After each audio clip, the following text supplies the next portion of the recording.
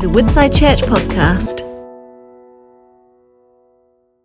Thank you for that very warm welcome. Yes, I hope I don't have to see you in A&E, but if you do come, I'll serve you with a smile and look after you. It's such a privilege to be here this morning, and I am bringing to a close the Romans 8 series that we've been looking at. If you were privileged enough to be here last week to hear Tim speak, he served us so well and did an amazing, superb preach, to the point where partway through I turned to my husband Adam and said, "And I'm meant to follow this? But follow I shall, and you're all coming with me." So as we bring it to a close, I'm just going to do a bit of a recap of some of the key themes that have come out of the chapter of Romans 8. There's been 6 weeks of it, and this chapter itself is full of so many rich truths and privileges that we have as Christians that Jesus has achieved for us. We have looked at how there is now no condemnation for those in Jesus. And basically what that means is that through the sin that we commit, actually that sin causes distance between us and God. And there is that sin, there's a price to be paid for it, but God says that that has been dealt with through Jesus on the cross. Also within this chapter, it's talked about how we have been made spiritually alive. So before Jesus' work on the cross, effectively we were enemies of God. We lived a hostile life towards him.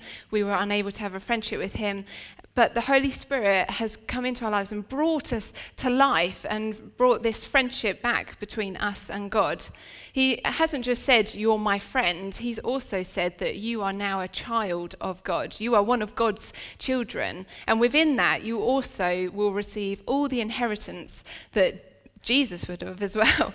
That all the privileges of being his children are now yours, but not just yours to keep, yours to help spread the gospel, tell others about Jesus, and ultimately transform the world. We have also been given this eternal hope, this greater perspective of actually we don't just live for today. Our lives very much matter, but they fall within this small spectrum of actually great eternity. And now we've got this hope that we live for, that actually one day we will be reunited with God to face, and that he is making all things new. Also, we've covered that how the Holy Spirit, when we don't know what to pray, he is at work within us, and he almost translates our prayers with groans and longings into the ear of God, and he prays on our behalf. And we're not on our own in our struggles, and though we may feel like within ourselves things aren't quite right, but actually he helps us pray through those things as well. And also, as Tim preached last week, how God is working all things for the good of those who've been called according to his purposes, that God is at work in all of our lives. So that's a brief summary of what we've looked at already. Some people, like John Piper, I don't know if you've heard of him, he's a theologian, would say that Romans 8 is the greatest chapter in the Bible because of all the privileges that it lets us in on that we now have as Christians. Yet it may be surprising to know that within this great crescendo of an end to a phenomenal chapter, actually Paul is describing some of the most challenging trials and hardships that we may face. And so I just want to say right at the beginning that I will touch on sensitive subjects, a lot to do with my own life, but I just want to make you aware that actually I am going to talk on sensitive subjects. We're all family here. If you need to lean over to the person next to you and wipe your eyes with their sleeve, go for it. I'm not intending to make anyone cry, but just to let you know that we will cover that. The context of Romans is that it's written by Paul. Paul is someone who used to be a persecutor of Christians. He used to stand and hold the coats of people as they lob stones at Christians, that he was an enemy of the church, he hated God. And yet one day God in his mercy appeared to Paul and said, "Paul, why are you persecuting me?" And actually that moment of realizing Jesus is real and Jesus is God transformed his life, and he became the greatest missionary that the world has ever known. And God revealed so much truth to him that we now are able to read in the Bible through his letters. And he wrote to the church in Rome amazing, wonderful truths that we now have. Do you know what? My friend Debbie too, she's at the other side, she said, there's something about standing at the pulpit that literally takes all the moisture out of your mouth. So bear with me a moment. She is very true. Okay, I'm going to pray. Okay, Lord Jesus, I thank you for how you are here with us, how you are in the midst of our worship, and this is only a continuation of that. We love you, God. We thank you for everything that you have done for us, and I pray that you prepare our hearts and strengthen us, Lord God, within our resolve, that when we face trials and hardships, that we know with certainty that there is nothing that can separate us from your love. Amen. Okay, so let's read the verses. Romans 8:35 to 39. Who shall separate us from the love of Christ? Shall tribulation or distress or persecution or famine or nakedness or danger or sword? As it is written, for your sake we are being killed all the day long. We are regarded as sheep to be slaughtered. No, in all these things we are more than conquerors through him who loved us. For I am sure that neither death nor life, nor angels, nor rulers, nor things present, nor things to come, nor powers, nor height, nor depth, nor anything else in all creation will be able to separate us from the love of God in Christ our Lord. Nothing can separate us from the love of God. But in order for us to fully grasp the impact of the question, who shall separate us from the love of God, we're going to take a step back into some of the verses that are before these ones. So verse 33, it says, who shall bring any charge against those whom God has chosen? It is God who justifies. And even in the worship, it came out, God has chosen you, okay? So that's important to remember. But we're going to unpack a bit about what it means by justifies. When sin entered the world, it corrupted everything. It corrupted nature, creation, and it corrupted us as people. It entered almost like into our DNA. Effectively, we are sinful beings. And this passed from generation to generation. But the problem is that sinful beings cannot live alongside a holy God. And we were made by God for relationship with him. And so that is a big problem. We've been made in the image of God. We've been made to know him, to worship him, to enjoy him, to find the purpose in our lives is part of him. And actually, if there's distance there, all of that gets a bit lost and murky, and we get lost as, who are we? What is our purpose? Even struggling to find out our identity. We were powerless to do anything about that. In fact, the Bible says that we were like sheep that had gone astray. We just all went off in our own direction, and we didn't even necessarily want to know God. But yet God knows for us it's the most important thing to be connected to him. So God the Father, God the Son, God the Holy Spirit, in their mercy and love, came up with a plan, came up with a solution to deal with the problem of sin. Because sin needs dealing with, because the Bible says that the wages of sin, the payment for sin, is death. That is a problem. And it also, as God is a just God, punishment is deserved, but we would not be able to deal with that punishment. That would mean eternal separation from him. So the solution they came up with is that God himself would have to die. Jesus, the only one who could resist temptation, who could live the perfect life for our sin, gave himself as a sacrifice. He became sin for us. And in that moment, as he suffered on the cross, taking on the punishment of our sin on him, God was pleased to pour out his wrath on him because it dealt with sin once and for all. And when he was on the cross, it wasn't just that he took on the punishment of our sin. That was taken off of all of you, all of me, what we deserve taken off of us. And he then gave us his righteousness. And what I mean by that is he gave us his right relationship with God. So we were no longer enemies of God. We're now welcomed into God's presence. Romans 4:25 says, Jesus was handed over to die because of our sins, and he was raised to life to make us right with God.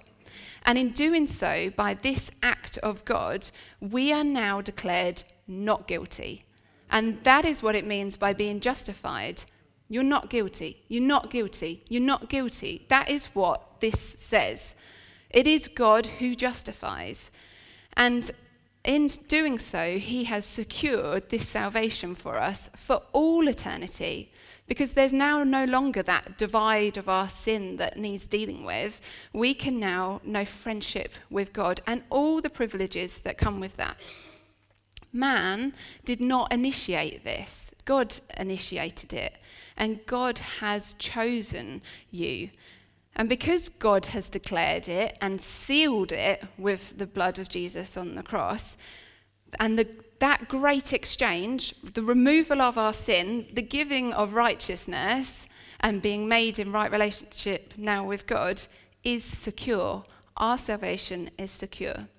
There is no higher power, no greater argument that can come up against you in saying that you should now be declared guilty. Even your sin of tomorrow, which you've not even done, you are declared not guilty in the sight of God because he now looks at Jesus.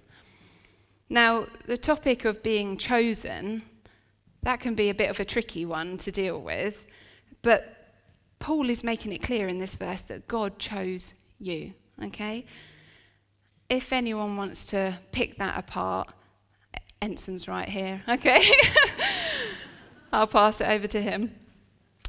But this justification is because God came to you.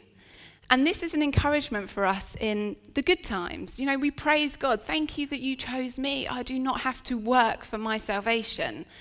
And in the tough times, I cling to the fact that God, you chose me. You will not abandon me. And with that in mind, when we reread Romans 8, who shall separate us from the love of Christ? Shall tribulation or distress or persecution or famine or nakedness or danger or sword? No. In all these things we are more than conquerors because what Jesus has done for us. But this takes us to point 2. Hardship is real and it hurts. Knowing our salvation is secure brings home the impact of Paul saying, who shall separate us from the love of God? But from that secure position, Paul then introduces the themes of hardship and the realities of pains in this life. He talks about trouble, hardship, distress, persecution, nakedness, danger, and sword.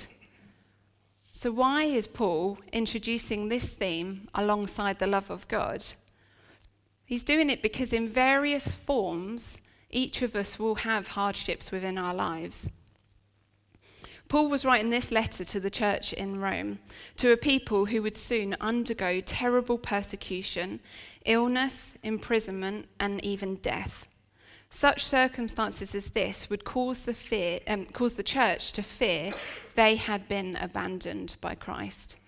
Can you relate? Has there ever been times in your life where you're like, God, this is so hard, Do you love me? And the truth of it is that all of these things that we face in life, these hardships that we encounter, they don't just threaten to rob us. They do rob us. They're unavoidable almost. We live in a world that is not yet made perfect, and there is pain. There is pain that we suffer as we go through it. And almost, I haven't met anyone that has gone through life without some hardships along the way, some sort of pain. Because these hardships, they take away joy. They cause fear, and they attack our faith. They can cause us to question, does God even love us? But what they can never do is take away our salvation. They can never, never, never take away that you have been made right with God and all the privileges that come with that. In my life, I would say I've already suffered quite a lot of trials and tribulations. When I was 25, I suffered a miscarriage.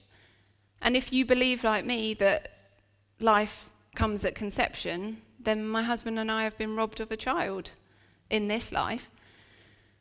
That when my youngest daughter was 5 weeks old, she became poorly.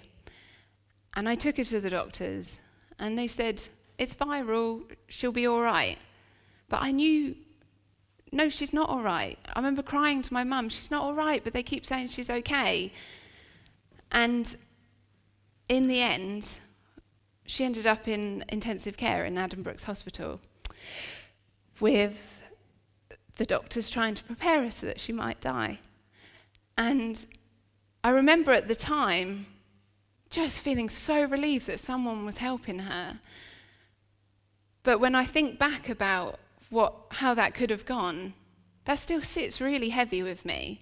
Praise God, she was a textbook baby, they said, and she responded well to all the treatment.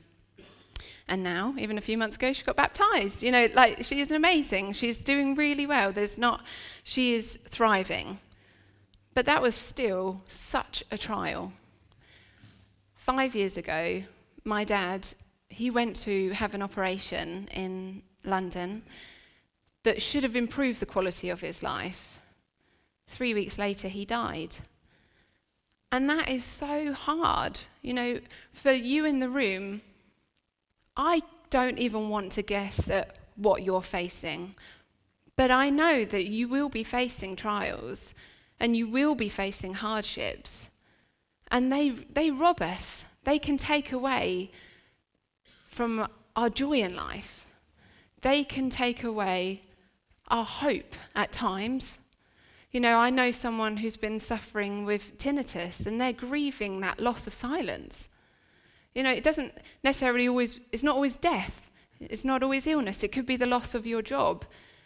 It could be worrying about someone else. It's not even related to you, but it's someone you care about, and you're like, how do I help them? God, come on, please. And these trials and these pains, they're real and they're part of our lives. But what they can never do is take away your relationship with God, your salvation, the hope that you have in him. Because God has initiated it. He has chosen you, and he's chosen you for good things. Because there are promises that are made throughout the Bible, and this truth is harmonized throughout that. So some of those are Deuteronomy 31 verse 6, I will never leave you nor forsake you. Our lives are now hidden in Christ in God, Colossians 3. Eternal life has been given to us. We don't just live for today. John 10, that is. No one can snatch us from Jesus. He says that himself. No one can be snatched from me. And we have been saved by Jesus into an inheritance that can never perish, spoil, or fade. And that is the eternal perspective that we can hold on to. During 9/11, obviously, there was much tragedy, and many people died on those aeroplanes, and they left behind loved ones. And there is a quote I want to read to you of one of the widows who lost her husband on one of the 9/11 flights. And this is what she said. God knew the terrible choices the terrorists would make and that Todd Beamer, that's her husband, would die as a result. He knew my children would be left without a father and me without a husband. Yet in his sovereignty and in his perspective on the big picture, he knew it was better to allow the events to unfold as they did rather than redirect Todd's plans to avoid death. I can't see all the reasons he might have allowed this when I know he could have stopped it. But I don't like how his plans look from my perspective right now. But knowing he loves me and can see the world from start to finish helps me say, it's okay. If we believe wholeheartedly each moment that our destiny rests in the hands of Jesus Christ, the one with ultimate love and ultimate power, what do we have to be concerned of? Of course, our humanity clouds this truth many times, but hanging on to the glimpses of it keeps everything in perspective. God doesn't abandon his people in times of suffering. In fact, in my experience, he turns up all the more. The week prior to my daughter falling poorly, I was in the living room. I remember so clearly I was changing her nappy, and I felt this really strong sense of death. I wasn't afraid, but I knew there was death there, and I cannot explain it more than that. So I prayed. I prayed for my family, and I prayed, at the time my dad was still alive and he was not very well, so I prayed for him, and I just prayed God's protection on everyone. Sure enough, as we know, she became poorly, and my daughter ended up nearly dying. But that whole time, I was holding on to the fact, God, you told me death had come for her, even though at the time I didn't realize it was for her. And yet I held on to him, and she came through. And this seems weird to say, but even if she had died, death is not the end of the story when we come to know Jesus. He has conquered sin and death. But knowing that God knows all things, he knew what was going on, brought such strength in that time to me. And after my dad died, I suddenly went into a panic that, oh no, God's horrible and he's got him locked in a room. It was really irrational, but he's got him locked in a room and he's being really horrible to him. And then the Holy Spirit led me to read scriptures in the New Testament, in the Gospels, where Jesus says, I go to my Father's place and I prepare a room for you in my Father's mansions. And he transformed this my perspective of actually, my dad is now with God in his heavenly home. Like he was in a safe place. Also, that Jesus says, I come for you.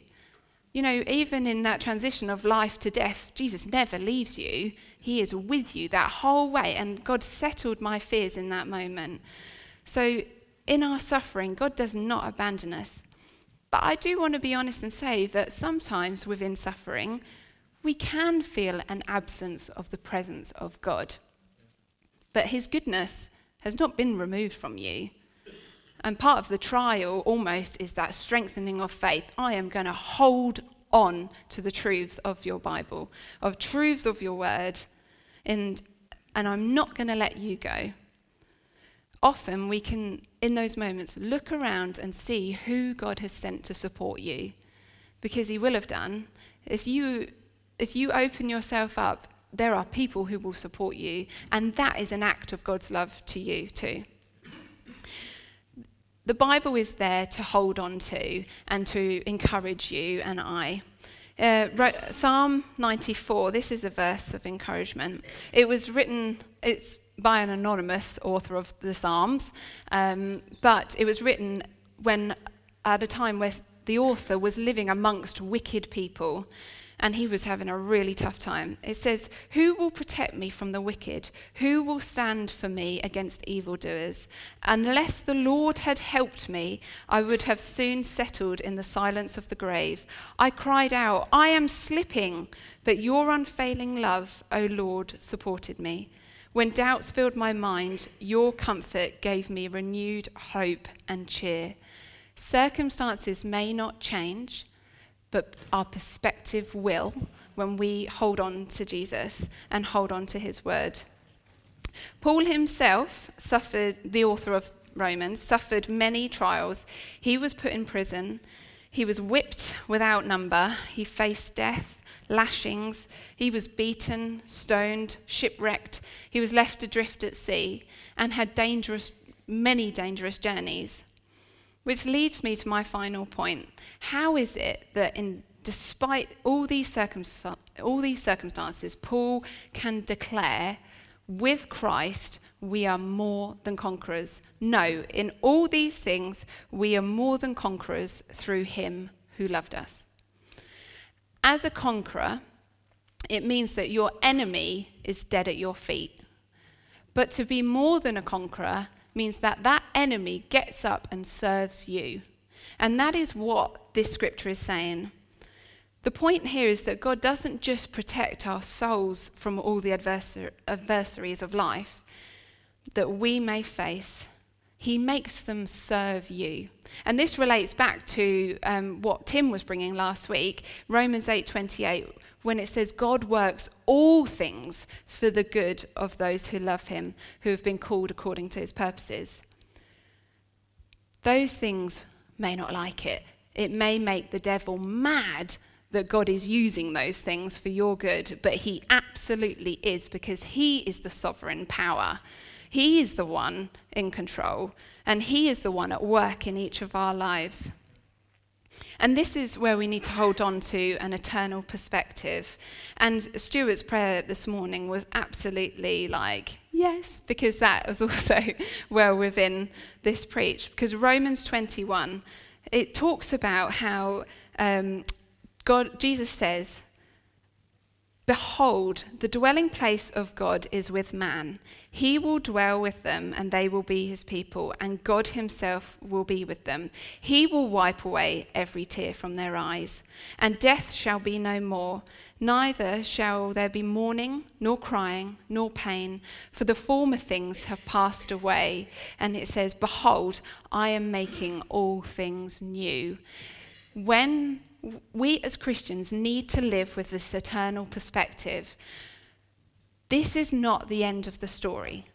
This is part of the story, and these hardships that we face are being used by God as a sovereign act of his love to make us more like Jesus and bring us into a great reward in his glory, where there will be no tears, no crying, no pain, no mourning.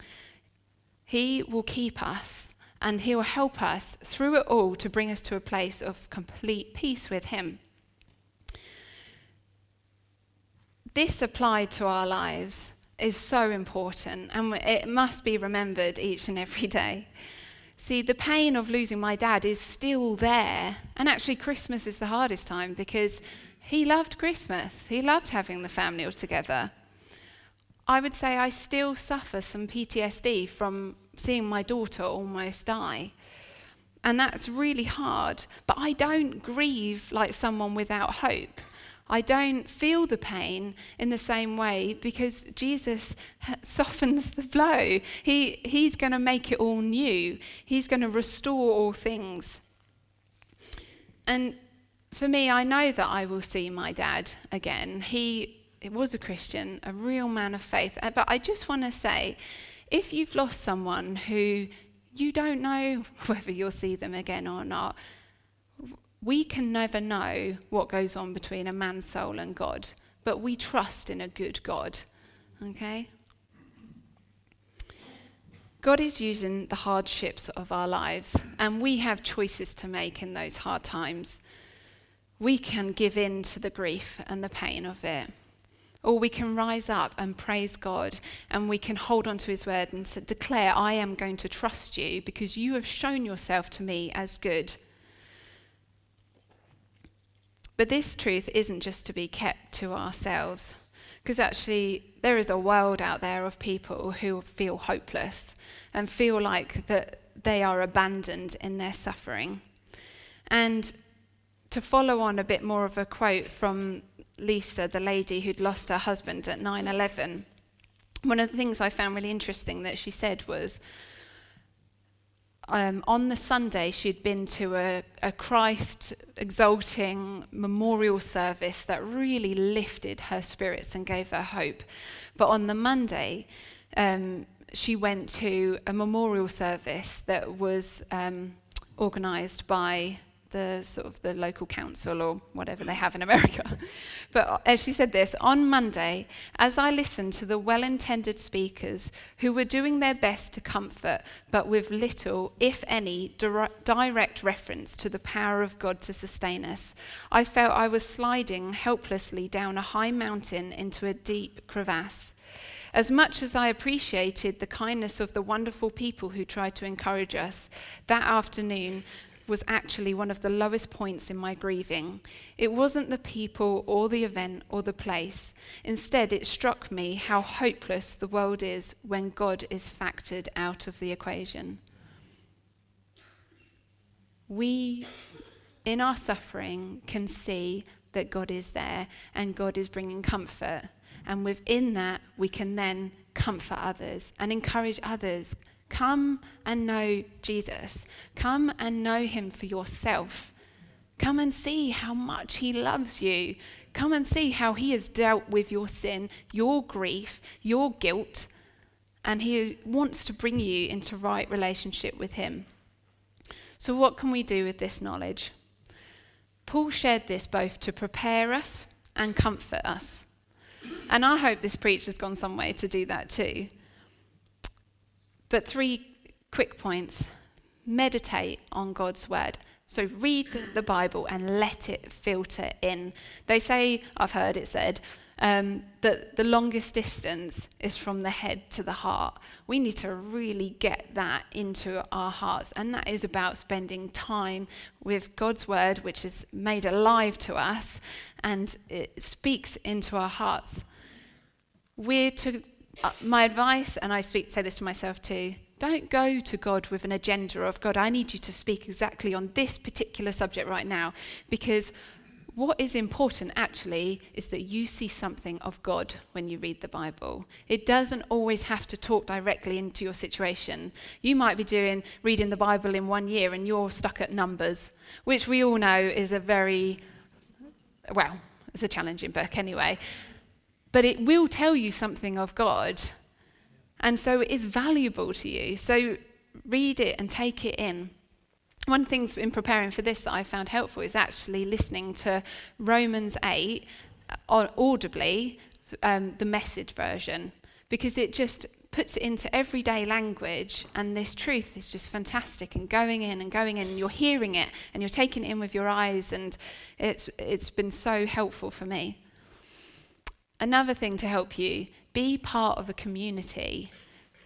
Be open to others, and be willing to be vulnerable in your struggles, because I find it so refreshing when other people will tell me about their parenting struggles. Not because we like to moan about our children, but because it isn't easy. It isn't easy raising your children. So actually, it's refreshing to hear someone else say, I'm struggling with this. And that's something that relates to my life, but it might be work that you struggle with, or the way someone's treating you. Be willing to be vulnerable, because people want to help you, and we're all in this together. God has given us the church to support one another. And reach out to others for prayer. This week, when I was at work, I was in a situation where a 14-year-old boy, he'd fractured his wrist and it needed manipulating back into place, not to make anyone cringe. So he was sedated, and his parents were in the room with us. Now, one of the things about when you're sedated is when you start to come round, your inhibitions are a bit lowered. So you start talking quite openly, and you often prepare parents because they could be a bit shocked about what comes out of their children's mouths, or anyone's mouth. Anyway, so as the sedation started to wear off, the boy, he looked me straight at me and he said, "Thank you, Lord Jesus." And I thought, oh my gosh. And then his mum was like, we're not religious or anything, but sometimes he prays. I was like, no, that's fine, that's okay. A bit later on, he's chatting away and he's like, "Hi, Dad," just being really bold. And his mum's going, "Oh, he's such a lovely boy. He's a really lovely boy." And then he goes, "Guys, I just need to stop. I need to pray." And so we all stood there quietly, and he was like, "Dear Heavenly Father, thank you for getting me through this. Thank you for helping me all these wonderful doctors and nurses. I thank you for those who can't be with us, but, and all this and so on." And then he said, "In Jesus' name, amen." And his mum went, "Is this normal?" And we were like, "Oh no, it's fine." But you know what? It warmed my heart. You know what? I work in a secular environment. You do not hear that a lot. And I just was so blessed. And it again encouraged me, the power of prayer. And that boy, he wasn't even raised within a Christian faith. And then he says to his dad, "Dad, can I have a Bible for my birthday?" I was like, "I'll go and get you one. I'll get you one right now." But it just reminded me of the power of prayer. It warms us from within. It's so, so good. But ultimately, in our trials and sufferings, nothing can separate us from the love of God. Okay?